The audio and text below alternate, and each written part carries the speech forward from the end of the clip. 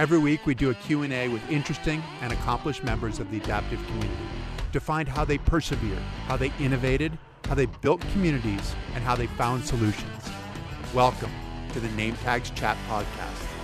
Welcome to the Name Tags Chat Podcast, where we celebrate stories of resilience. Today, we're talking with Sherry Madsen. I have known Sherry for a long time. She was the young kid back when I knew her back in Atlanta. And now she is, are you the old lady now? Is that how that works? I mean, you go from being the young kid to the old lady? She was 19 in Atlanta? I'm pretty sure I'm like the oldest one on the track side on the team. So yeah. So 44 years old. Not that you look like an old lady, not like you race like an old lady. The track trials are next week in Minneapolis, and so this will determine whether you make the team or not. Sherry, thank you for joining us. It's an absolute pleasure to have you join us, and look forward to hearing your story. Welcome. Thank you. Yeah. So 16 years in between games, right? You were at the top of your game in Sydney in 2000. Yes. Yeah, it's 16 years. Yeah, that sounds like such a long time, but it just doesn't feel like it. But yeah. And then you came back in Rio. So you were on top of your game. You won in Sydney, you won the 100 and the 400? Yes. 100 and the 400. You held world records in the 100, the 200, and the 400. At one point, you said your 400 was 54.62. Is yes. that right? Yeah. 54.62. What's it like now? I mean, do you do things differently? Are there things that you did well back then that you don't do well now? Or are there things you do well now that you didn't do well back then? Yes to both. I think one of the main differences now is just the way we're positioned in our racing chairs. Okay. And I think like that's probably the reason why, my times are still similar. I mean, I couldn't imagine like pushing like straight up like we used to do, because now we're more flat. So like just little things like that have changed, but essentially like equipment's, the same. That hasn't changed all that much. It's really been positioning. So talk about what that means, the positioning. When you're talking about flat, so what's flat versus so like my legs, my knees are down a lot lower and my back's a lot flatter. But the position back in the day, we were more up at an angle. Like even if I look at old photos and I'm like, wow, how did we do that? Just doesn't seem like I was like supposed to be that way, because this is so natural the way we do it now. Right, exactly. And so, but your times are relatively similar, which is helpful, right? I mean, you are now 44 years old. You're not 19 years old. No, I'm not. Yeah, my times are similar. I pushed faster than my world record time. I mean, I'm nowhere near world record pace now, but I'm faster than what I personally was when I was 18. What is world record for the 400? 400 is your big event, right? Yeah. So the world record in that is 51.91. That's just flying. Yeah. Unbelievably fast. 51.91. Wow. And there are a fair number of people who are able to go that fast. Is it a deeper field now? I think it's Tatiana. I want to say she still holds that record. And Manuela, I mean, she's smoking fast too, but I think Tatiana has that record. So Tatiana McFadden and Manuela Schär are really the two people, because Tatiana was the one who back in London in 2012, they were looking for her to sweep all the gold medals from the 100 through the marathon. And Manuela, and then Tatiana had some blood clots, and Manuela filled that void. And now Tatiana, in a lot of ways, is looking up at Manuela. Where do you feel your preparation is putting you in the mix? I mean, do you feel comfortable in your hope of making the team next week? I feel comfortable. I feel confident that I'll make the team. We really have to work on, medaling in Tokyo. But I mean, it's so hard to explain because I don't want to go in overconfident. I know I've put the work in, I've put the time in, and I don't want to overthink things and I don't want to stress out about it. That's really what, I don't want to get in my own head, and it's just different this time around. There's really no pressure. I mean, I'm not sponsored by anyone. It's me just going out there and, giving the best that I can do on that day. Are you more mature about that now than you were when you were a kid? Oh, most definitely. Most definitely. Back when when I was a kid, I was traveling a lot with my mom. Right. And so, gosh, my mom, there's always, you don't want to disappoint, I don't really have anybody to disappoint now. I have my own family and no matter what I do, they support me no matter what. You're still okay. Your kids aren't giving you a hard time about, hey, mom, you didn't go fast enough? No, my kids are not like that. Not at all. They're just really, they're completely opposite personalities. But when I started racing again, they were a little bit younger and they just kind of have grown up with this now. And so I definitely have missed things, but they've never given me a hard time about missing stuff. Sometimes I feel sad, when I miss a prom or I miss a game, but they haven't really made me feel guilty whatsoever. So how did this timeline work? I want to build back up to the trials, but how did this timeline work? So you were on top of your game in 2000 and then, and then what happened? Well, okay. So I needed my shoulder repaired, first of all. So I had to do rotator cuff surgery. So I knew I needed some work done on my shoulder. And I really kind of wanted to go out on top. And I was the fastest in the world at the time. So I was like, oh, this is a good time. So, and I was already engaged. And so I knew that, I wanted to be married and I want to have a family, but I knew how to get my shoulder done. So that's what I did. I just kind of switched directions. And when I stopped racing, when I tell you, I never pushed again, I didn't. I went the whole 13 years doing nothing.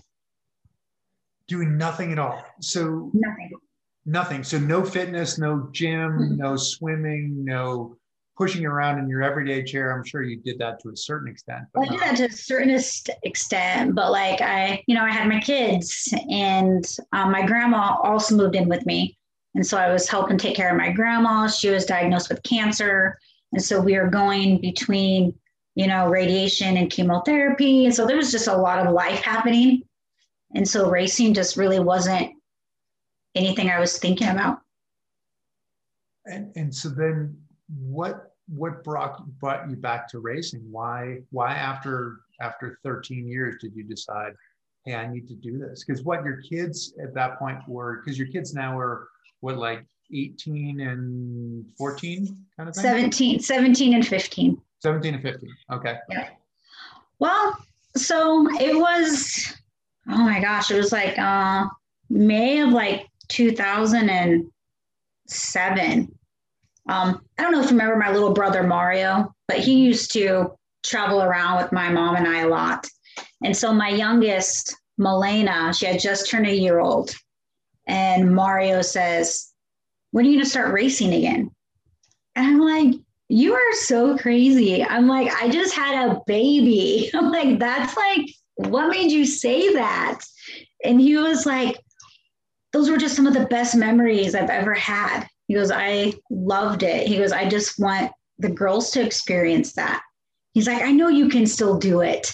And I just really kind of brushed him off. I was just it just came out of nowhere, really. And kids, you're surviving, right? I mean, you're just barely getting day to day. Yeah. It wasn't even a thought. And so December of that year, so December 23rd, 2007, Mario, my little brother, and my dad was killed in a train car accident, like right down the road from my house. Oh, wow. Yeah. So, I mean, had, Mario not put that in my head, I don't know if I ever would have started racing again. And so this is kind of really, his words always kind of sat with me after that. I mean, it definitely took a lot of like counseling to get through such a huge loss. That was the first person that anybody in my family had lost. And he was only 15 and he was just so young. So it took me a few years to, get over that hump and, but his words always kind of sat there. Like the girls need to experience it. Those were his best memories. Wow. So it's really, he's with me and I know like he would be proud. And so he's a big reason why I started doing it again. So that was 2007 though. Mm-hmm. And like I said, I took another 6 years. Yeah, I was a mess. Yeah, I was an absolute mess. It was devastating. Mario and my mom lived next door to me. And so he was kind of at my house every day. And so just like having like such a loss like that, it was really hard to function. I can only imagine. And not only did you lose your brother, you lost your father at the same time, right? Yeah. Yep. And it was just, he had actually spent the night at my house the night before the accident, and we were wrapping Christmas gifts. And we stayed up late and we watched movies and just really kind of just enjoyed ourselves. Like Mario was just so much fun. And, everybody loved him, just a really fun kid. And my dad got called into work on Christmas Day. And so he had just happened just to call up here and say, hey, he's like, I got called into work. Why don't we spend today together and do their Christmas? Because him and my mom had been divorced now. They were divorced. So he picked Mario up and I'm just sitting in the living room and I see an ambulance go by the side of the house, like in a window. And I was like, why is there an ambulance out here? Like it was weird. And like, just like all of a sudden, like my whole body just felt like something was so wrong. So I started calling their cell phones. They didn't answer. I called my mom. She was like, I don't know what's going on. She's like, somebody called and said that they're on their scanner. They heard there was a train collision on C Road, which is a mile away. And I was like, I'm like hoping maybe they're just stopped down by the track and like maybe they just can't get good cell reception. Sure.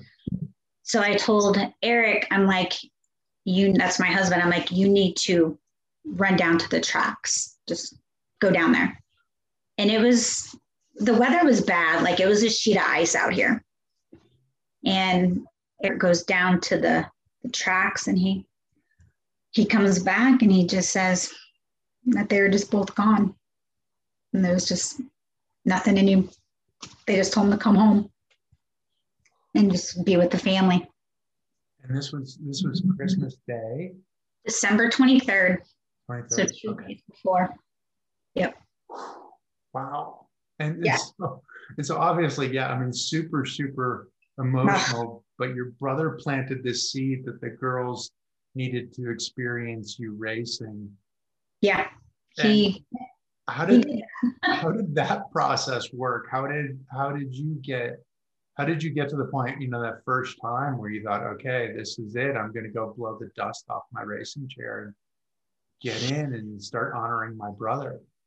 Well, I was watching 2012 Paralympics.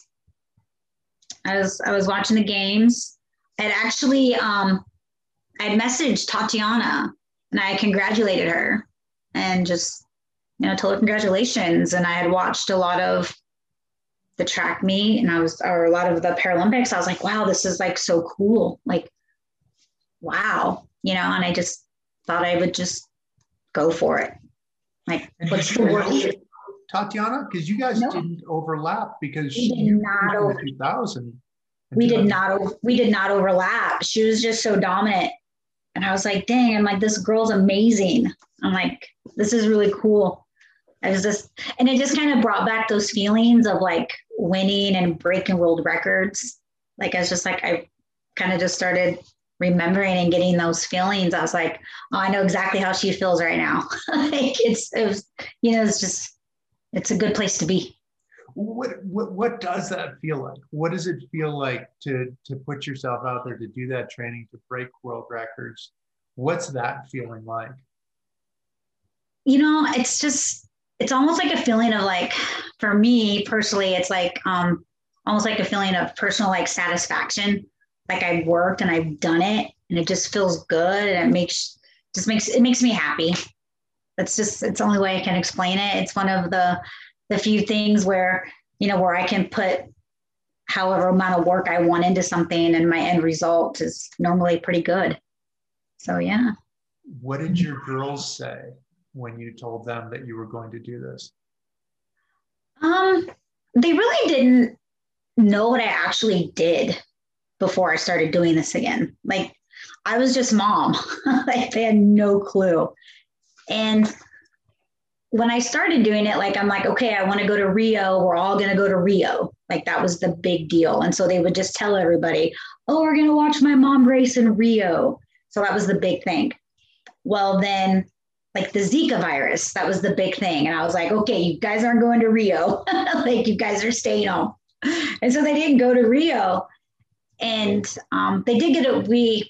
In my small town, my community, they did put it at the local bar on like the big screen. And so they were able to watch it, to like live stream it. So like they did see me win my silver medal. So that was cool. They got that experience with like a whole bar crowd of people. So they definitely liked that. Silver in the 400, right? So silver in the 400 to Tatiana, which the two of you were really dominant in that race. I mean, it was Tatiana, then it was you, then it was the Chinese. Yeah, the real race was between me and the Chinese because you didn't know if they were going to come up on me or not. But yeah, that last 100 can be rough. Yes. It is the roughest part of the 4. Because I was honestly, after 2016, I was like, I just wanted to do it one time just to see if I could, right? I just wanted to see if I could do it. And I was not going to do it anymore. I just wanted to get one time. And since I didn't go to Rio, my kids, my family, I said, well, I'll do World Championships. It's in London. You guys can do London. And so we did London. And they got to see me medal there. And they love London. Like my youngest thinks she's going to live there when she grows up. So we'll see if that happens. But yeah, that was a really good experience for the girls. They loved it. They absolutely loved it. And they got to experience it. What about you, like with your brother? So when you're there in Rio, are you thinking about him as you're there? Are you thinking about him as you're training prior to? I think about him every day. He's always on my mind. Yeah. Does that make you push that little bit harder? Does it make you? Absolutely. Yeah. Yep. It's just, I always feel him with me. He was such a huge part of my life. And it's even hard to imagine like how old he would be now, because to me, he's still this 15-year-old kid that just gave the best hugs. And so like, it's always just, it's hard. It still is hard. Wow. And yeah. So then what about like winning that silver medal too? Was that one of those where you're like, yes, hey man, look, we did this. We did this. Yes. We got the girls to experience it. That's exactly what I felt like. Mm-hmm. Yeah. And I couldn't believe it. Like, I mean, I knew that I was training and doing it, but it all just came together. I mean, it was just, yeah, it was pretty amazing. Were you surprised that it all came together, or did you believe that it would come together? I believed. Did you? I mean, I was surprised, but I also believed, because like what would I be doing there and doing all of this if it wasn't for something, right? Like I was put in this path in this direction. So like, yeah, like I just really felt like if I put in the work and, gave my all, that it would work out. Like just medaling there, that was my goal. I just wanted to medal. That's it. And I mean, obviously I knew how dominant Tatiana was. Like she's just, it's just Tatiana, right? And so I'm like, who do I need to worry about after that? So that's what I did. Who's racing for second place? I'm racing for second place. That's what it was like. And I'm not going to lie about it because it's so true. And I know I'm a realist. What can I say? But what a weird experience in a lot of ways too, right? Because the thing is, you came back to it through your brother. And I would imagine there's a part of you that you're coming back to it for your girls too, to show them, you're the mother, right? You've got to teach them what to do. And the best way you can do that is through example. But then you hit this weird time, you hit the Zika virus, they got to go to London. Now you've got COVID-19 where nobody's going to Tokyo, where all these protocols when you go to trials and everything. Yeah. What, because you want them to experience it. So what's the, sometimes, I imagine there are times that you just want to quit. Like what's the story that you keep telling yourself to keep yourself going? Well, before COVID hit, right before it hit, we had bought the airline tickets and the hotel for Tokyo. Like there was just no doubt in my mind that I wasn't going. And so we bought tickets. And so now we're going to have to use them for, my niece is getting married in Mexico next year. So we're going to go to Mexico with that because nobody's allowed to go now. But funny enough, like after London, and then there was, I don't know, another world championships and then another world champ. I just kept going because my kids were like, how are you not going to do Tokyo? Like Tokyo is going to be the coolest place ever. And I was like, man, you guys think I could do another round? I mean, I'm getting older. And they're like, yeah, Mom, you definitely could do another games. So I was like, okay, like I'll keep going. And so like I really just kind of kept going because they wanted to go to Tokyo. And now they're not going to Tokyo. So here I am. You better watch out because Paris is 2024. I don't even know. Like, I would be like, how old would I be? Too old for that. Like, I'd be in my 50s. No. It's 3 years from now. So you'd be 3 years from now, 24. I don't know. That's a lot. I don't know. Well, I don't want to. I don't want to. You don't have to talk to me. You have to talk to your girls. They're at the point now where one's going off to college and the other one's just kind of hanging out with friends. Like they're not even upset they're not going to Tokyo at this point. They're not upset. Yeah, but it might not be real for them yet. That once you start getting the build up, going to the games and the excitement. Maybe. I don't know. Like they haven't really discussed it. Like they weren't bummed out. They're like, ooh, Mexico will be fun. Like, I just think like what I do, like they know that I leave, they know that I compete.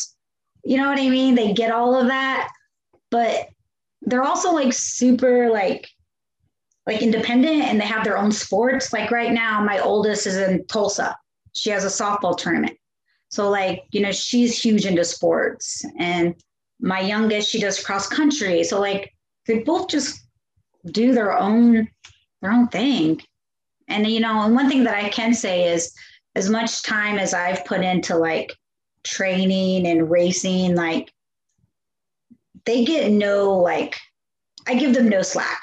Like there's no excuses for you guys. Like I just don't do it. Like if they don't put the work in and they have a bad game or they don't do well, I'm like, well, what can you do? Like, how can you get better? Is that harder for you? Because like you were talking about your oldest daughter just signed to play in college, right? To play college softball. And is it harder to be the spectator? than it is to be the competitor? Ooh, that's a good one. I've learned just to keep quiet because I know her personality. And like when she gets upset, like she wears it really well and like everybody knows. And so like I don't want to be the cause of that. And so like I just kind of sit back and like we'll talk later. Like I just try not to get in her head because I don't want to make her mad. And I know it's a crazy thing to say, but she just has to figure things out on her own.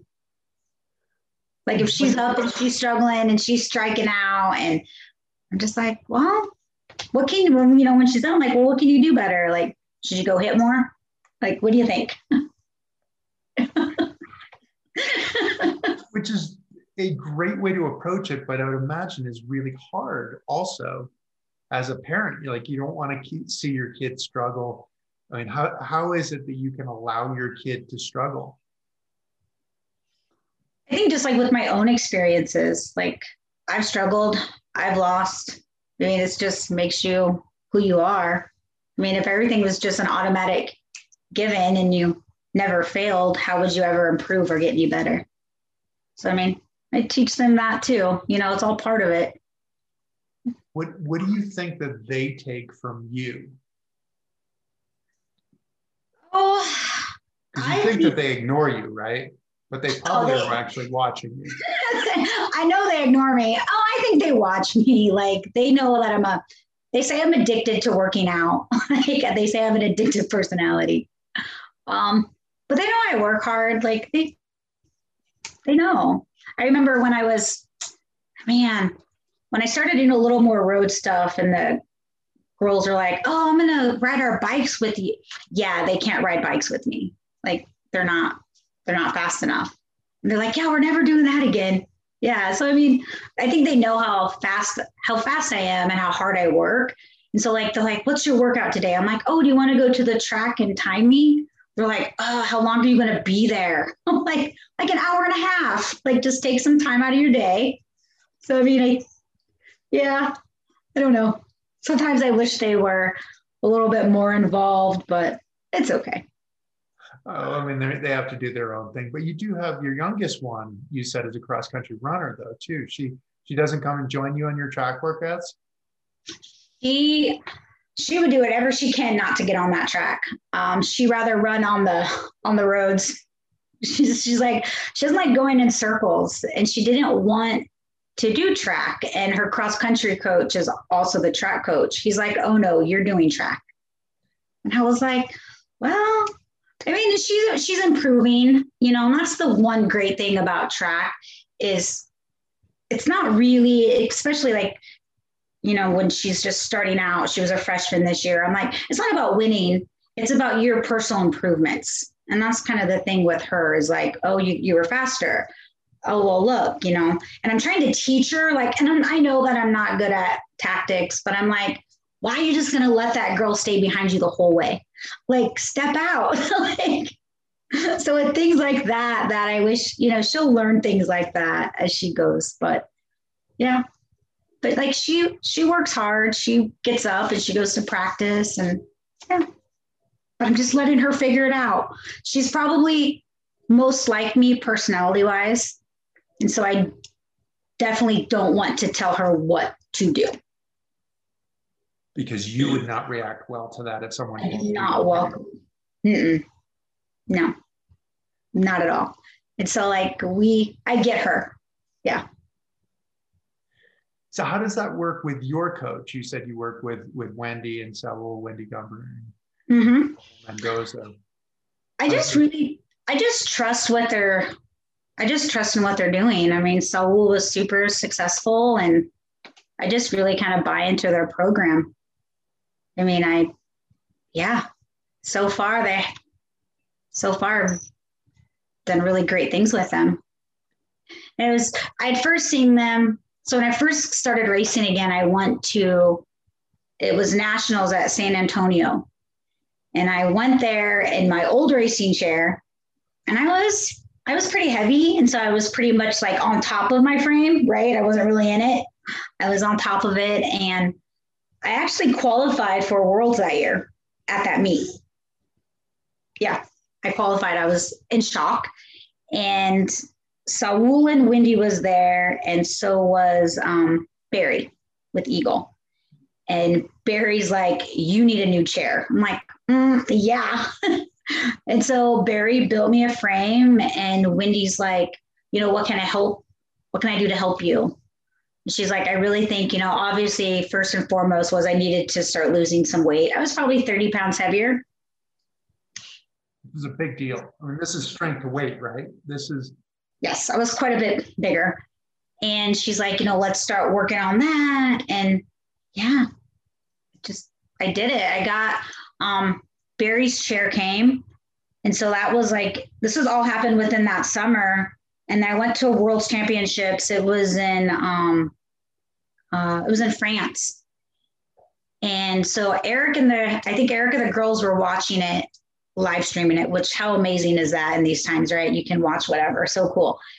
And the commentator was talking about me and kind of talking about me in a negative way, saying like I was kind of out of my league and like, what? Like they were like, he was like in shock. He's like, I don't think that guy knew who you were. Or maybe he didn't, maybe your last name, like he didn't get it. Well, I remember I ended up, I think I won two bronze and a silver. I medaled in the 1, 2, and the 400 there. And the commentator's like, wow, I really need to eat my words. Like, because I was still fast. I just needed to be more fit. And that's just what we worked on, was losing weight and distance and getting fit. Are you training differently now than you were back when you were younger? Yes. When I was younger, I was probably doing a lot more sprinting. Mm-hmm. And working with like Wendy and Saul, like I'm definitely doing a lot more tempo training. And, obviously there's overspeed days and whatnot, but, I really kind of got to protect these shoulders. So you're not doing all that ballistic sprinting where it's just full out. And the tempo, can you describe what tempo training is?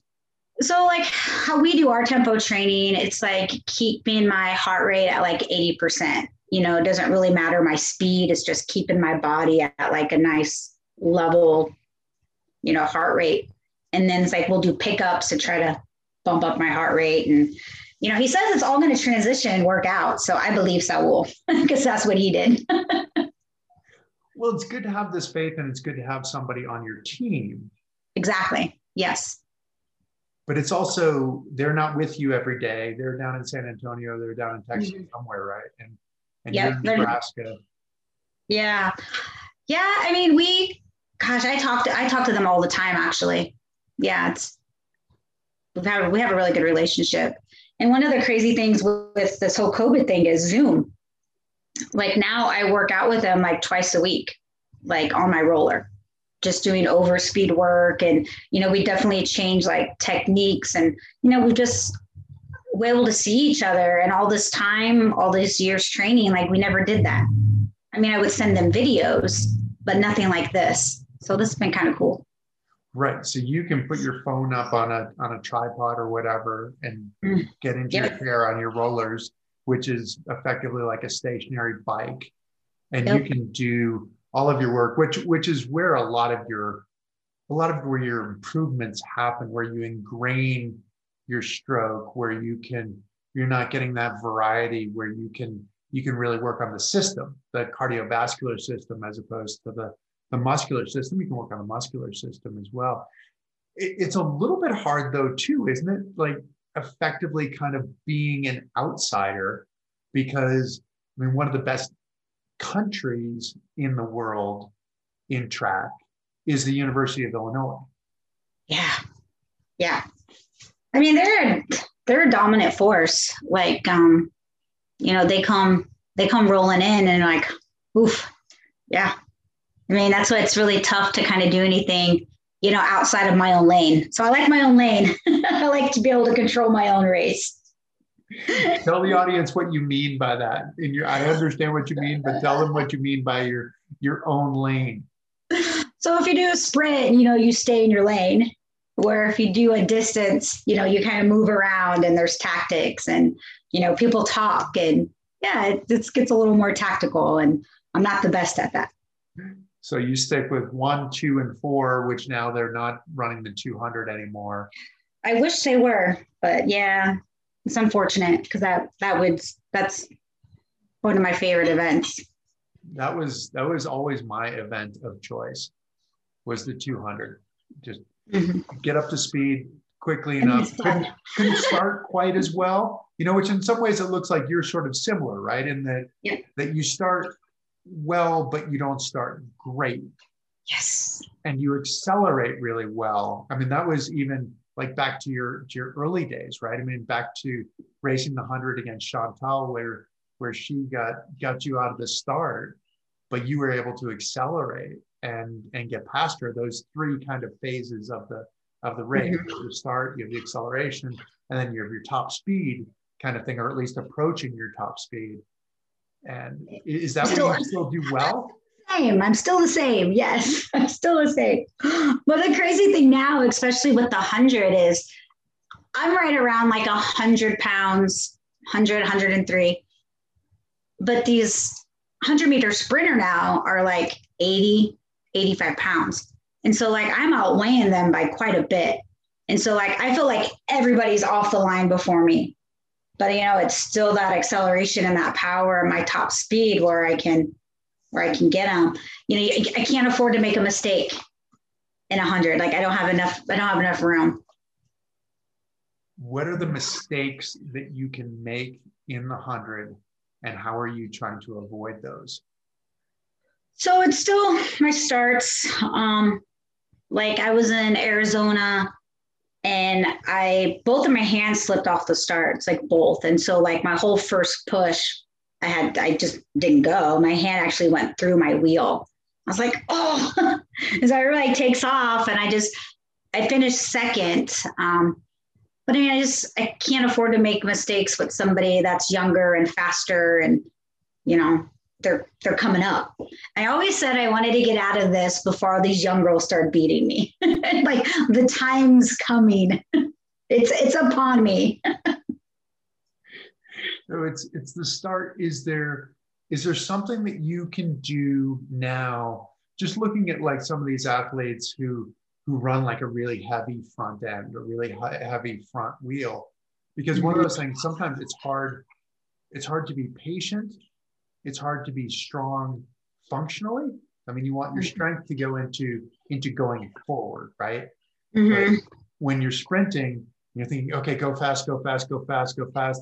It's so easy to push a little bit harder with one side on one strokes, and then the front end is moving left. Then you overcorrect, and then the front end's moving right. And instead of going 100 meters, you're going 105 meters or whatever. Is this something that you're looking at and saying, okay, I need to take my experience and figure out how I can do this better? You know, starts are something that, you know, gosh, I've been working on them for years. It's just, I don't know, for me, like, so I am in like the 54 class, and I push more like a 53, and maybe a lot of people aren't going to know what that means, but I'm sure you do. Well, tell them what that means. That's like a 54 class, I have a lot more ab function. I don't. I have like hip flexors, and so that bumps me up to a 54 class. And so if you see all of us start, I still start more flat and everybody's up higher. So they kind of got a little bit more of a jump on me. And put all those big muscles into, you know, your chest and your body weight into the rings. Because the hardest thing in being a wheelchair sprinter is getting the wheelchair moving, getting what we call getting out of the hole. And it literally is getting out of the hole to get the chair moving. So you start more flat, which is similar in some ways. Like one of the guys who I think starts really flat is like Brent Lakatos from Canada. There's a T53 who doesn't have the torso, you know, the stomach and back. And so what are you trying to do? What's your objective in starting flat and in starting that way versus the other athletes who seemingly have an advantage? I just keep doing more starts. And I'm by myself. And so there's nobody there like with a gun or with a clap, or there's nobody actually starting me. So it's all in my head. So I just don't have that good reaction time either. So I mean, that's been one of the frustrating things about working on my own.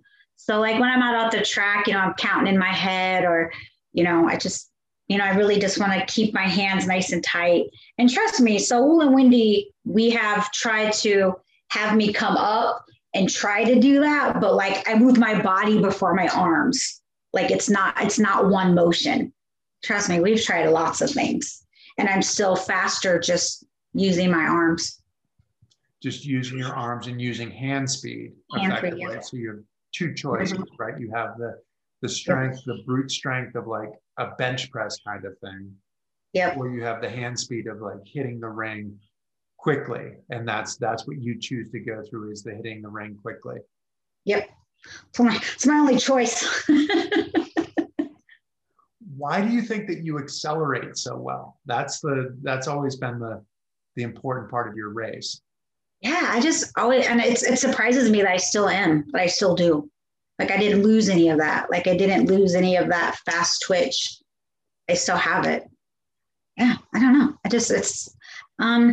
I think maybe it's just comes like really natural to me to have just that quick, fast twitch muscle. It's just who you are. Yeah, it's just how I'm genetically made up, because it's still there. Even when I was a little chubbier, it was still there. Like I was still quick.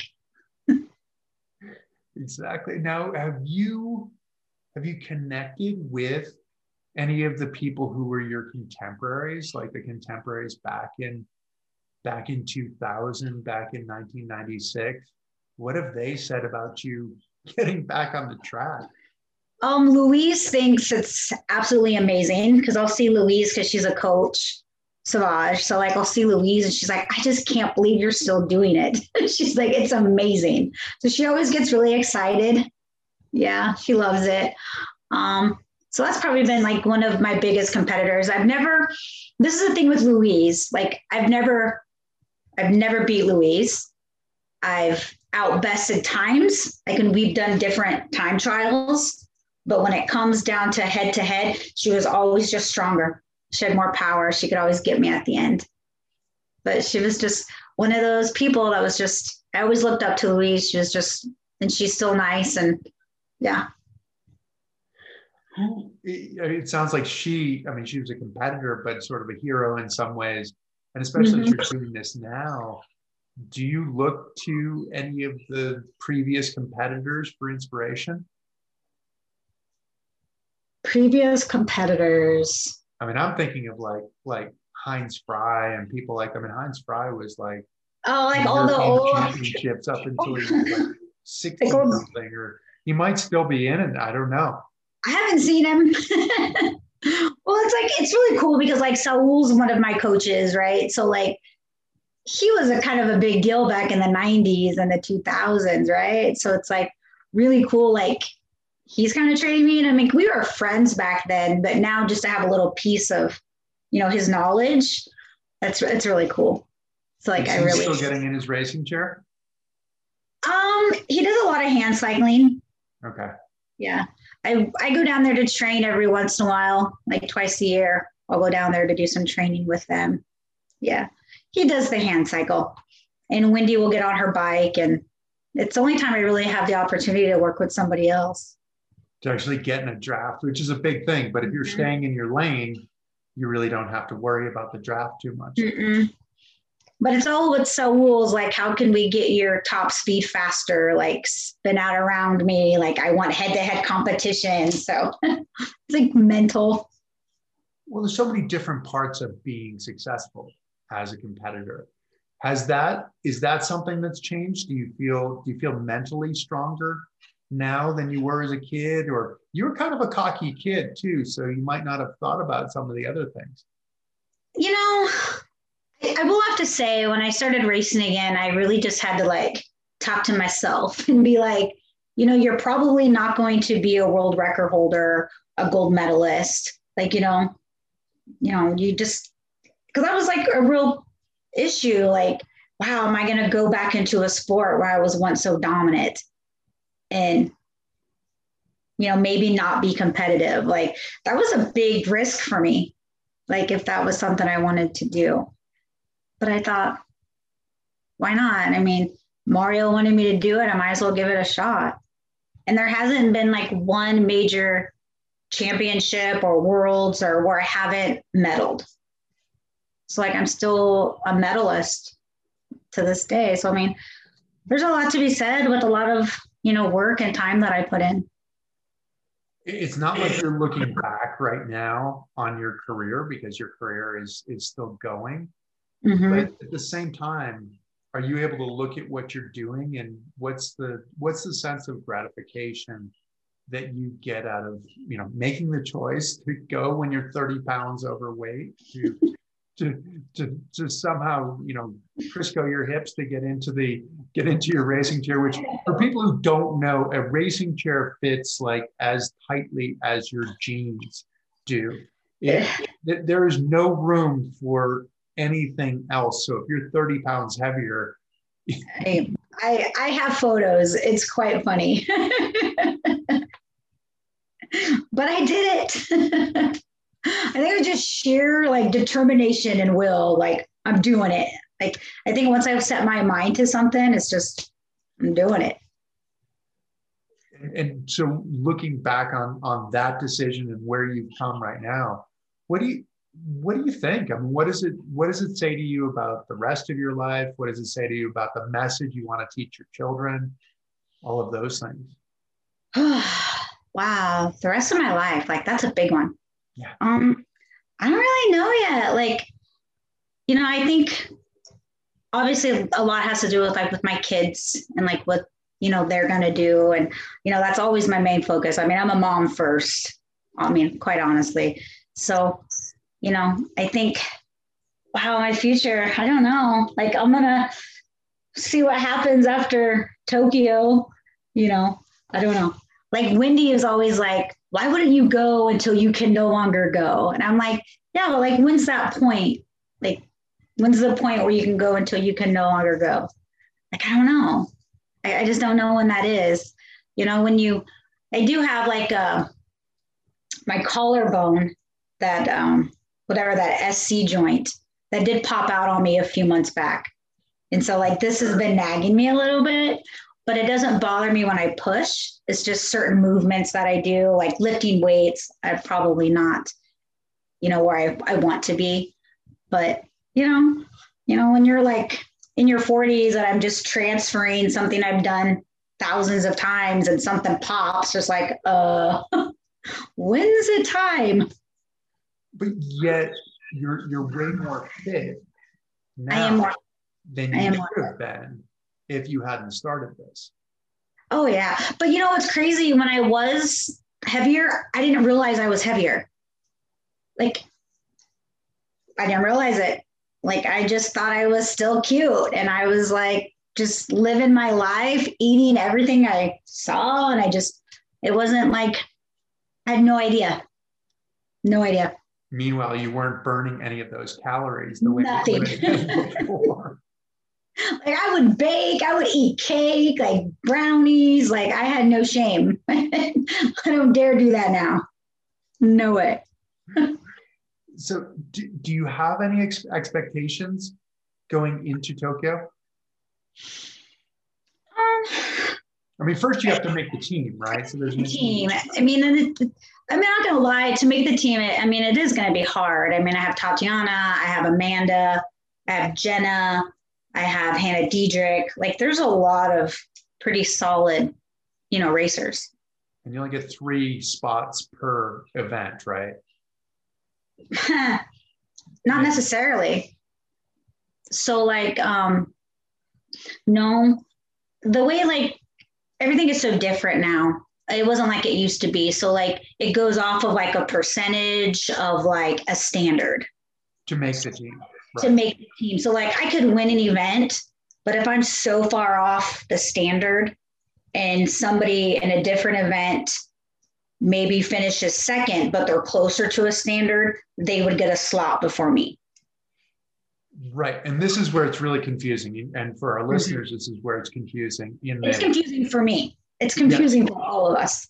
That Sherry's not necessarily competing even against people in her own class or against wheelchair racers, but there are wheelchair racers, there are visually impaired athletes, there are cerebral palsy athletes who might use a wheelchair as well. There are amputees, both arm and leg, and it's all based on a formula with a qualifying standard and how close you come to that qualifying standard or how much you exceed that qualifying standard by at the trials, while also finishing in the top 3 in your event at the trials, that then puts you into this whole mix. So you can go through and do all of your events, and you can conceivably win all of your events. You should have a pretty good chance if you win all of your events, but you don't know for sure until all of the math is done. So each athlete is competing for a spot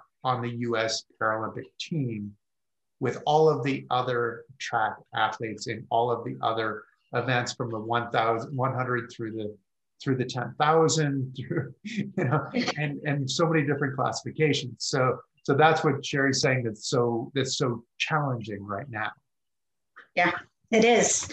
It's that part is stressful. So that's why I'm not trying to focus on that. Like, I'm just going to do the best that I can do, and whatever happens, it happens. Like, I don't want to get in my own head.